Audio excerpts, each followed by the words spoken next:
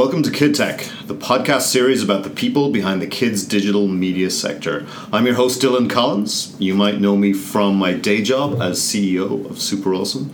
Today I'm with Clark Stacey, CEO of Wildworks, and a kids game developer best known for the Animal Jam series and many more besides. Clark, welcome.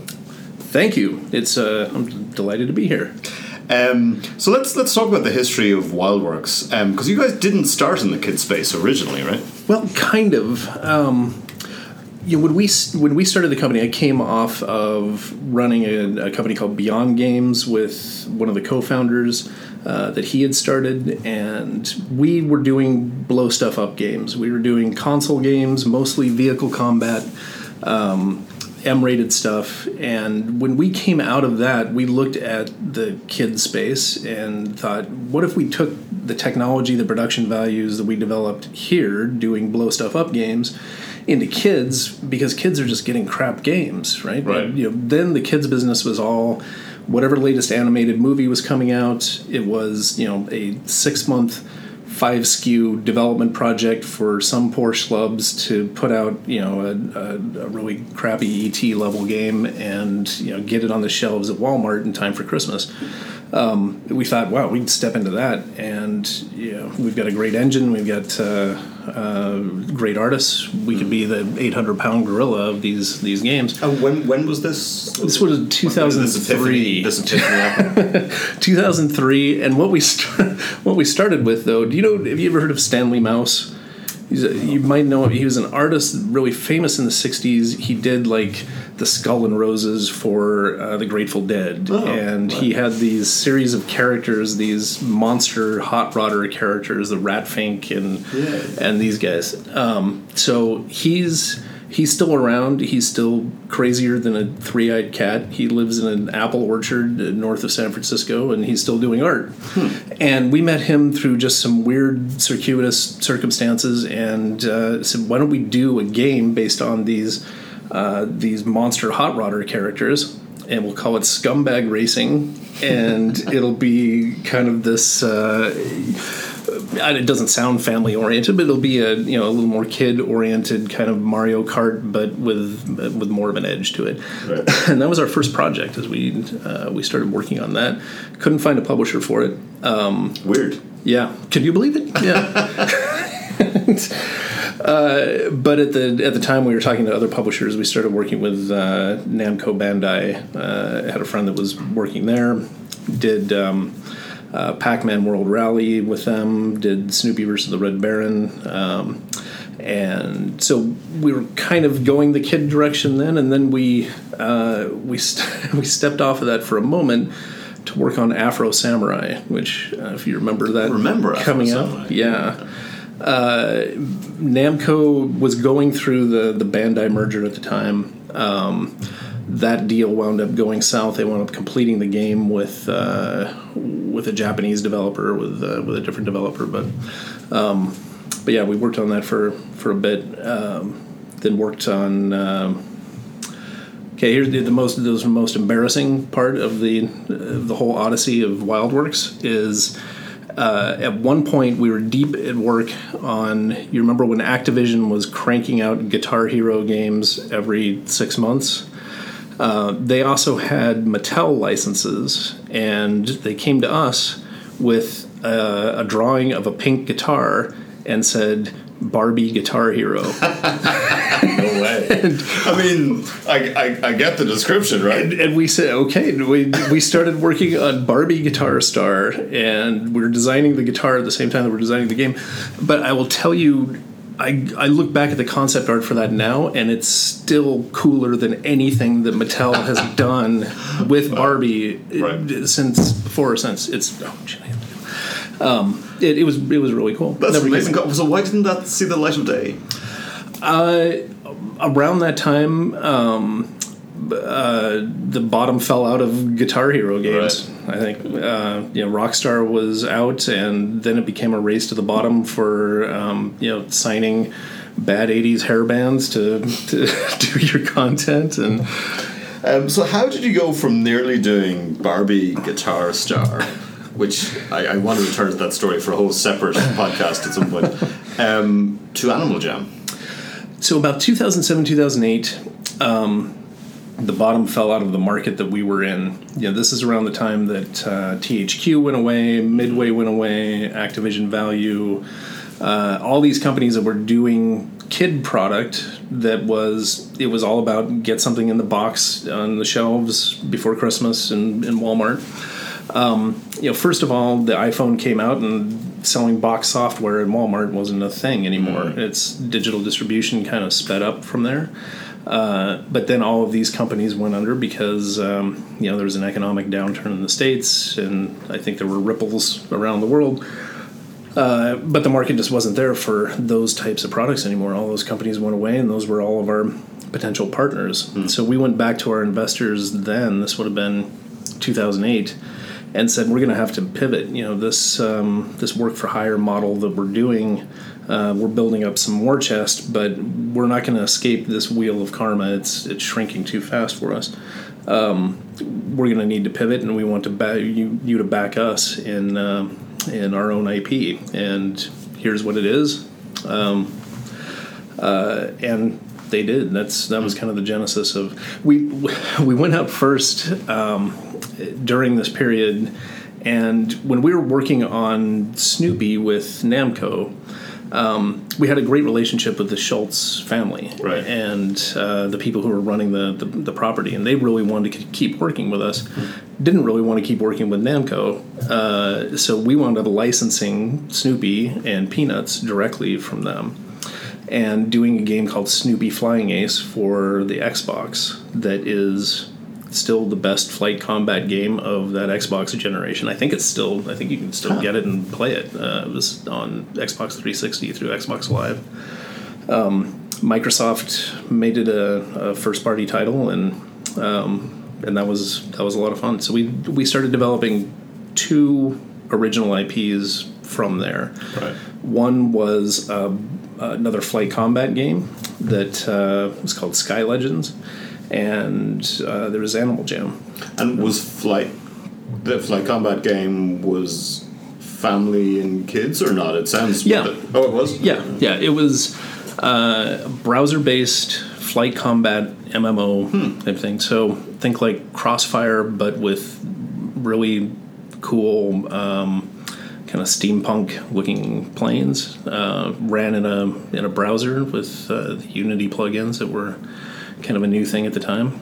I mean, you can find the trailers and things for it on YouTube still. It's still pretty cool. If anybody out there wants to do an awesome flight combat game, we're still sitting on a good IP for it. That's amazing. And how did the partnership with National Geographic come about? And it seems already, I can see you have a track record of sort of unusual inspirations and alliances that you've built over your career with Wildberries. Yeah, it's true. So we convinced our investors that making this pivot was the right thing to do, that investing in our own IP was the right thing to do. But they looked at the landscape, and we're their only entertainment company. This is all new to them. And they looked at the landscape and said, well, your major competitors, Club Penguin, Disney had already bought them by that time. There were a couple of things that Discovery was doing, not Discovery, Viacom was doing. And you're going up against competitors that have their own television networks. That must have been a reasonably challenging conversation to have. I mean, Club Penguin at that time was still big, right? Yeah. Oh man, I keep hitting your microphone. Club Penguin. This was a year or two after Disney bought them. Right. Lane and Lance were running Disney Interactive. And taking it lots of different directions, and it looked at the time like it was going to keep growing. Yeah. We looked at it and said, this has got a great community to it, but gameplay-wise, visual-wise, we think we can, we think that there's more that we can do with this. But the point that our investors made is you're going up against these guys with a lot of resources and the ability to advertise through their own channels. Maybe you should align yourself with a another kid's IP that has some of the same vibe you're trying to create, but can bring you some instant scale and audience and credibility, I guess. So we talked to a few people. We got fairly far down the path with Animal Planet, but hit it off with National Geographic. That seemed like the kind of union that we were looking for, because we knew from the start that we wanted to do something that had conservation message woven into it and some educational DNA to it that was that wasn't superfluous. Right. At the time, Club Penguin was saying it was educational, and then you went and you clicked on the education thing, and it was like it teaches kids how to use a mouse, and so which is not entirely illegitimate, but we wanted education to be a little deeper than that, and so. That was the partnership that we struck. We paid too much for it. They're a great company, and I think that our hope was that this would be a much deeper media sharing partnership that would. National Geographic is known for having this vast library of animal photography and video and all of this gorgeous stuff, which they do, but they also, the way that the licenses are on most of it, they don't own it outright. And the stuff that they do have with open licenses too, they don't have license to distribute it online or exhibit it online. So when it came to creating the educational materials for Animal Jam, video and photo and that, we wound up doing a lot of it ourselves or licensing it ourselves, or such that when we... So did they have to approve everything that you were... Was it almost like reverse approval type or reverse licensing type thing? And initially, so it was a straightforward licensing deal where they got a very generous MG from us, and there was some media sharing kind of written into it. But there were also some covenants in there that they wanted to make sure that anything animal related that we were presenting in the game was factual and could be backed up scientifically. And they assigned us a zoologist. Really? Yes, we were assigned a zoologist, and so any text descriptions, any video materials or things, we would send to this zoologist, and we would get something back commented. And eventually, our writer said, I've been searching like some of the comments that we're getting back, and they're straight out of the Encyclopedia Britannica. Couldn't we? We could do this. And Nat Geo eventually said, okay, after a year or two, we trust you guys. They're not going to be making up new animals or changing the history of Darwin or anything. So while they did oversee stuff that was coming out, it wasn't like hey, we've got a deploy coming up and we need you to fact check this. Right. So you launched, and did it blow up immediately? Was it more kind of a gradual success? Like, what were the first few months like when Animal Jam launched? At the time, things that we were looking at as competitors, things like Moshi Monsters or Club Penguin, they both had these amazing hockey stick growth rates in their first year or two. They just hit at the right time. We didn't. The National Geographic Association brought a lot of credibility with parents, I think, and probably brought us our first 250,000 registrations or so. Right. They came directly over from the National Geographic Kids website. But after a year or two, I think we were sending them as much traffic as they were sending us. Right. And, they were growing their kids' business in a different direction. So on the digital side, this was doing quite well. And I think it was a good partnership for them that way. But no, our growth was much more gradual. There was no hockey stick, but the beauty of that is that there's also no drop off at the end. Or at least, certainly not in the same way that happened with those guys. And talk a little bit about the stats. I mean, so you officially launched in, was it 2010? Yeah. 2010. Yeah. So 2018, and you're also on mobile now with Playwild. I mean, bedazzle me with stats. That's something. I think that there's what I like to think of as PR stats and real stats, right? PR stats are things like registration. How many registrations do you have? Well, that number only ever goes up. Sure. Right? And it doesn't say anything about how many people are sticking around, what engagement's like. So registrations, okay, we've got about 110 million now. But it's totally meaningless. We should at some point we should add sound effects. There should. You don't have sound effects? I know. Well, we can do it in post-production. Okay. But that's not really meaningful. I think what's more meaningful is engagement. How much time are kids actually spending in it? How do they use it? So in terms of monthly active users, it's seasonal with the school year, but it peaks around 5 million. In daily active users, it's again seasonal with the school year, but 400,000 to 500,000. But the time that they're spending in there is when school's out, upwards of 70 minutes a day on average. When school's in, it goes down to 50 or so. But it's not something like Doodle Jump. You play it on the bus for a few minutes. It's kids use this as a social network. They're in there with friends, playing games together, talking to each other, and a lot of it is just social interaction. And so at this point today, I mean, it's fair to describe Animal Jam as fundamentally sort of two versions, two platforms, desktop and mobile. Do you think of it that way? Yes and no. Because so actually, let me ask sort of a more contextual question. When did you launch mobile? When did you launch Playwild? Yeah, we launched that, call it end of Q3 15.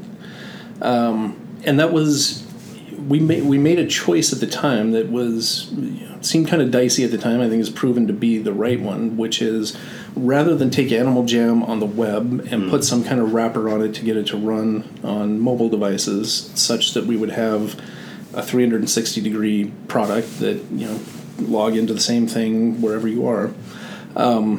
The trade-off there is that you get a web game that's been shoehorned onto your mobile device and not something that's taking advantage of the hardware and what the mobile device can do. So we created kind of an alternate universe that instead of being Flash-based is Unity-based and is fully 3D. That means that there's a lot fewer memory constraints on us. There's a lot more that we can do with animation, with variety in the game.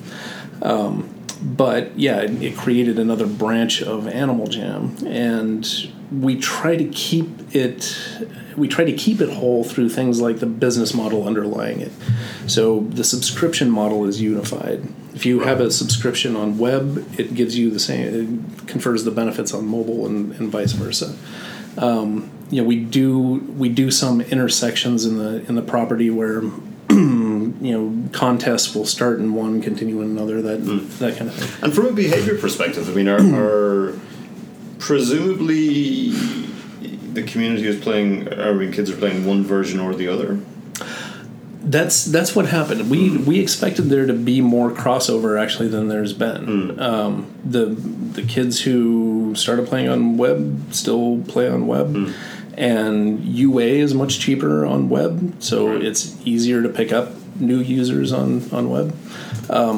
And the kids that are playing on mobile don't cross over that much. And I mean, one of the things that's always struck me about Animal Jam on mobile is that, if you go back to sort of that 2010 kind of peak, 2011, 2012, that sort of peak kids virtual world, desktop virtual world. Yeah. How so few of them were able to make that mobile transition. I mean, Michael Acton Smith talks a lot about this, right, with Mind Candy and the things that went wrong, and that they just sort of didn't get mobile right and couldn't get mobile right. It feels like Wildworks were one of the very, very few who did. What do you think you did right or didn't do wrong? I think what we did right is we made that decision that we're not going to try and take a web game and put it on mobile. Right. We're going to take what kids like about the IP and about the community, and we're going to put that into a game that's designed for mobile from the ground up. I think that turned out to be the right decision. It's probably a big reason why we were able to navigate that, because when we came out on mobile, we had something that looked like a console game, and the other virtual worlds had something that looked like a Flash game on your iPad. Right. So competitively, we just looked a lot better from the start. And I saw that you recently talked about hitting about $150 million in lifetime revenue. Right. Do you categorize that as a real stat or a vanity stat? No, you can't fake money. Well, there's some debate about that, I believe. But what I was going to ask was, how does that look on mobile? Has your monetization been similar, the performance been similar on mobile? It's taken a long time. We've actually just crossed the threshold really within the last couple of months, where revenue between the two products is kind of neck and neck. And MAU, DAU starting to look very similar between the two as well. Now, part of that is because web has declined over time as mobile has grown, but there's still a substantial web community there, and I think there's still is that kids getting older, or is that new kids coming in on older hardware? What's the headache? Yeah, it's both. I mean, there's still, the web game still adds 1 million registrations a month, minimum. So, and is this mostly US or geographically? Where are you? The US is about 60%.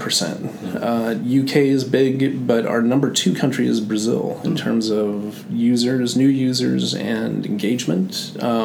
Brazil, if you were to amalgamate Latin America, they would be number 3, and they're certainly the fastest growing ones. But in terms of revenue, it's North America, UK, right. Australia, and I mean that must make Playwild or Animal Jam on mobile one of the top grossing kids and family games. Is that how you think about it? I mean, I suppose. Yeah. I mean, in terms of pure play, deliberately focused at that audience. I deliberately focused at that audience, sure. Yeah. But I think that there's a lot of diciness and even sophistry in the kids space in mobile, where you have companies that own a lot of kids IP.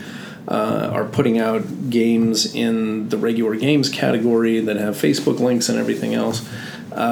And they're pretending that they're general audience games when really you and I know that they're directed at kids, right? But they're putting them out as general audience so they can skirt COPPA and GDPRK, and which I think that there's a regulatory ban hammer coming. But I've also been saying that for 2 years and it hasn't come yet. Sure, but I mean we've certainly been seeing more and more of it. Yeah, I would say certainly over the last 12 months. And I think with the age limit or the age definition of kids increasing in Europe with GDPRK, I think we might see a lot more later this year. Yeah. What does your product development process look like? And is it now fundamentally split into 2 totally separate teams? Or is your design sort of borrowing and learning from each SKU? They do borrow and learn, though the web game now we're going on 9 years of creating new content for this, and we're able to work more with external studios. That pipeline is so well established that the core creative work can happen with our team, and then you imagine a new animal avatar going into Animal Jam, and there are literally thousands of clothing items, accessories, and things. Every clothing item, every accessory has to fit every animal for every frame of animation. That means whenever a new clothing item, whenever a new animal comes out, re-render all of that stuff, and just the number of animation frames that are created, stored, accessed in that. It's millions and millions. So the being able to put outside that render farm type work and that kind of animation work, it's a much more smooth pipeline than it is for some of the others. And I suppose on that note, I mean, do you want to talk a little bit about sort of your kid tech stack behind the scenes? I mean, you've got a lot of technology that's been built in there. I mean, specifically around sort of content moderation, but in a bunch of other areas as well. Yeah, when you think about if you're going to do a game like this, then what are you going to use as a socket server that is going to that's going to protect privacy the way that you need it to, the way that it's going to insulate personal information and billing information and everything the way it needs to, because there are some things that you can go out and license, but they're not COPPA compliant. They're going to have your user data, and it doesn't work. Initially we started out with a licensed tech stack, and we wound up just piece by piece backfilling it all until we replaced it all. It didn't scale as fast as we needed it to. We needed to be able to add and subtract servers in the cloud dynamically. So over time we evolved something that is the socket server at the base, and everything that's involved infrastructurally in scaling that for user growth. But also billing, COPPA compliance, parental communication, moderation, chat, admin, the ability to review, discipline, moderate content. We have, I can't remember the last count. There's 10 to 20,000 pieces of kids' artwork that we get every day through the Masterpiece system there. And those all have to be seen by a human being, not once, but twice, because we put them through a second check. So creating the tools to moderate things like that efficiently, that's all part of that tech stack. I mean, it's really a sort of very impressive stack that you've built. But I'm also sort of very conscious that most game developers in the kid space won't have access to any of this. I mean, do you feel this has been holding back the kids' games sector, or people have been ignoring it? I think this is a personal hobby horse for both of us, so I know where you're leading with this. I think that social in general is holding back the kids' space. It is too expensive. It is too high touch. It is too risky to put social features into a game for kids for most developers out there. The ones that have the size and scale to invest in it won't, because they perceive too much risk in getting something wrong. They see big fines coming down from regulatory bodies. And they're afraid of this backwashing on the rest of their IP and their catalog. So they're not doing it. The smaller independent companies don't have the means to invest in this, and that's part of the impetus for us looking at this landscape and saying, well, maybe we need to take this tech stack and make it available to other developers. And why hasn't Apple or Google or even Facebook fixed this or release tools for the kid space? I mean, it's they're not shy of resources and engineers, and I believe they understand that children exist now. I think that they do, but I think that they're terrified of them. I remember talking to, I don't think he's there anymore, so I can probably say this, talking to an exec from Nexon at GDC a few years ago. And this was when MapleStory was just huge worldwide, and kid-oriented MMO, really well done, really deep story content. And I asked him, why haven't you brought that to the States? They did bring it to the States, but it really didn't do anything. They didn't put any push behind it. They just kind of translated it and put it out there. That seems like that would be a huge business for you. Why haven't you brought it here? It's because we're terrified of COPPA. We don't get it. We don't understand it. You read it, we still don't understand what the rules are, and it's just too much risk. And for big companies like that, I think for Apple, for Facebook, anytime kids and Facebook are used in the same sentence, it's a negative, and it drives down their stock price. I think that they, any attempts that they've made, you don't have to get much wrong for it to be a bad PR day and to cost you a lot of money. But even what about the app stores? I mean, I'm always amazed that there isn't more work being done on the family category and the kids category, and even the notion of sort of a kids category, which is guaranteed to turn kids off. Right? In many cases. I mean, it seems like so much more could be done there. Well, they're getting all the revenue without any of the liability by pretending the kids aren't using it. So they, you put your animated kids movie based game into the core games category. You can put all the social features and viral spread and rapacious monetization in it that you want. And as long as you pretend that it's not for kids, then Apple makes a lot of money, you make a lot of money. Why upset the apple cart there?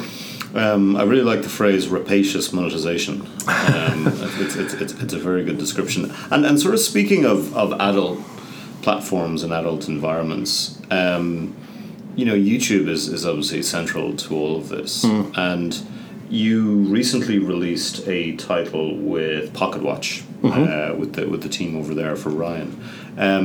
How did that come about, and how's it been going? Because Ryan's obviously built up his entire community on YouTube, and is now expanding. So, for anybody who doesn't know, Ryan is a 6-7-year-old kid with a YouTube channel called Ryan Toys Review that I think was the highest earning YouTube channel last year. He made $22 million.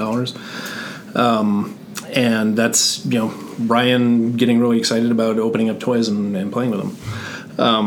So his family started working with a company called Pocket Watch that is also working with some other young YouTube influencers and starting to teach or treat them more like a stable of brands than just individual YouTubers, so that they can they can license the IP that they're creating. They can turn it into more than just a YouTube channel. So we met the Pocket Watch guys around the time that they were planning a toy release for Ryan Toys Review. That was based on these, one of the cores of it was these little blind box collectibles, Ryan in different outfits, cowboy, fireman, astronaut kind of thing. 50 different variations of this. And you don't know what you're going to get when you open it, but you're going to be able to collect all these.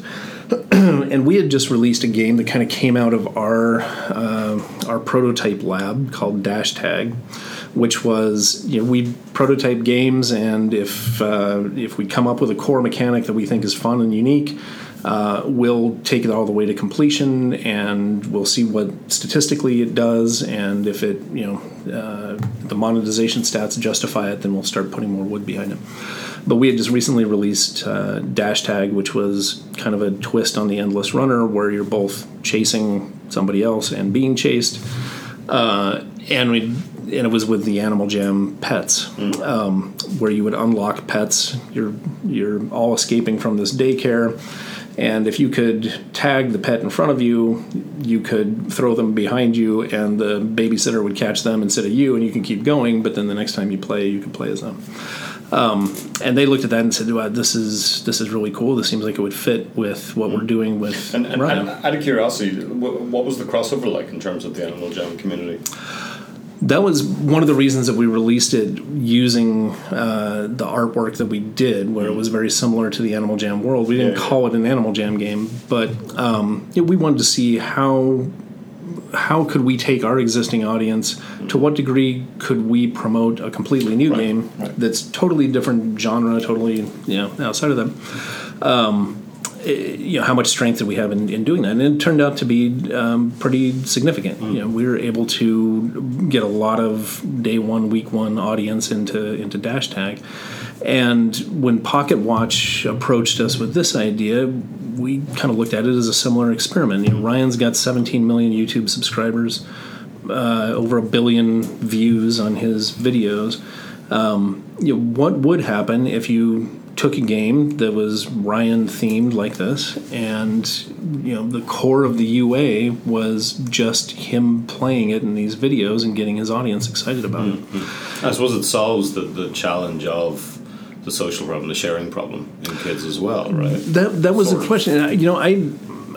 I didn't know if it would or not, but I thought it was a worthwhile experiment to perform, and one that wasn't going to cost us a lot in terms of development resources, since we already had the game more or less there. And so far, the results have been interesting. It's got about 1 million downloads. It's we're 4 weeks into it. So for something that you're not spending UA dollars on, that's in the kids space, 1 million downloads is pretty good. So we'll see how it does over time, over a few updates, and Ryan and his family are doing more videos around it. We'll be. And do you think that's the direction of travel for a lot of those family content creators, family YouTubers, doing more off YouTube? I mean, did you see more conversations like that happening? I think that's what that's the debate that's happening right now, and it's a question of, does your brand work outside of YouTube? Does it work outside of whatever your shtick is that you're doing in YouTube? Can you create something that that has a compelling cast of characters, that has some narrative arcs to it, and that justifies something like a linear animation series and toys? And is there a bigger story there, or are you just playing pranks on people and filming it in the street? Right. If there's a bigger story there, then it would work for the same reason that it would work in any other entertainment. It's because you've got a story to tell. And I suppose on a similar theme, when you think about WildWorks, what does the future look like? Is it more within the Animal Jam universe? Is it different IPs? Is it going beyond games? How do you think about the next 5 years? We have the advantage now of millions of kids playing and having played our game that are telling us what they want. And in many cases, what we're hearing from them is, I've been playing Animal Jam for 5 years or so. I kind of feel weird. I'm a junior, senior in high school. I'm still playing Animal Jam. You guys should do something that's like this, but without all of the restrictions that Animal Jam has to have. Something for a little bit older kids that still like this mechanic and this type of community. And so we've heard that, and the next thing that we're going to be announcing is kind of the answer to the question of, where do kids go after Animal Jam? But we're also thinking in terms of where are kids before Animal Jam, and Animal Jam's core audience is 8 to 12, 8 to 13. Is there a version of the Animal Jam game mechanics with maybe a different IP attached to it that is going to appeal a little bit younger, and that could be a bridge into Animal Jam? So from a monetization perspective, do you think of different revenue models with those different age brackets? I think when you get a little older, when you get 14 and up, then I become a little more tolerant morally, I guess, of an in-app purchase model, as long as some basic rules are followed. And I've talked about what our rules are around that monetization before, but it's essentially, I don't care how old they are, if a kid buys something in a game, they own it. It's a toy.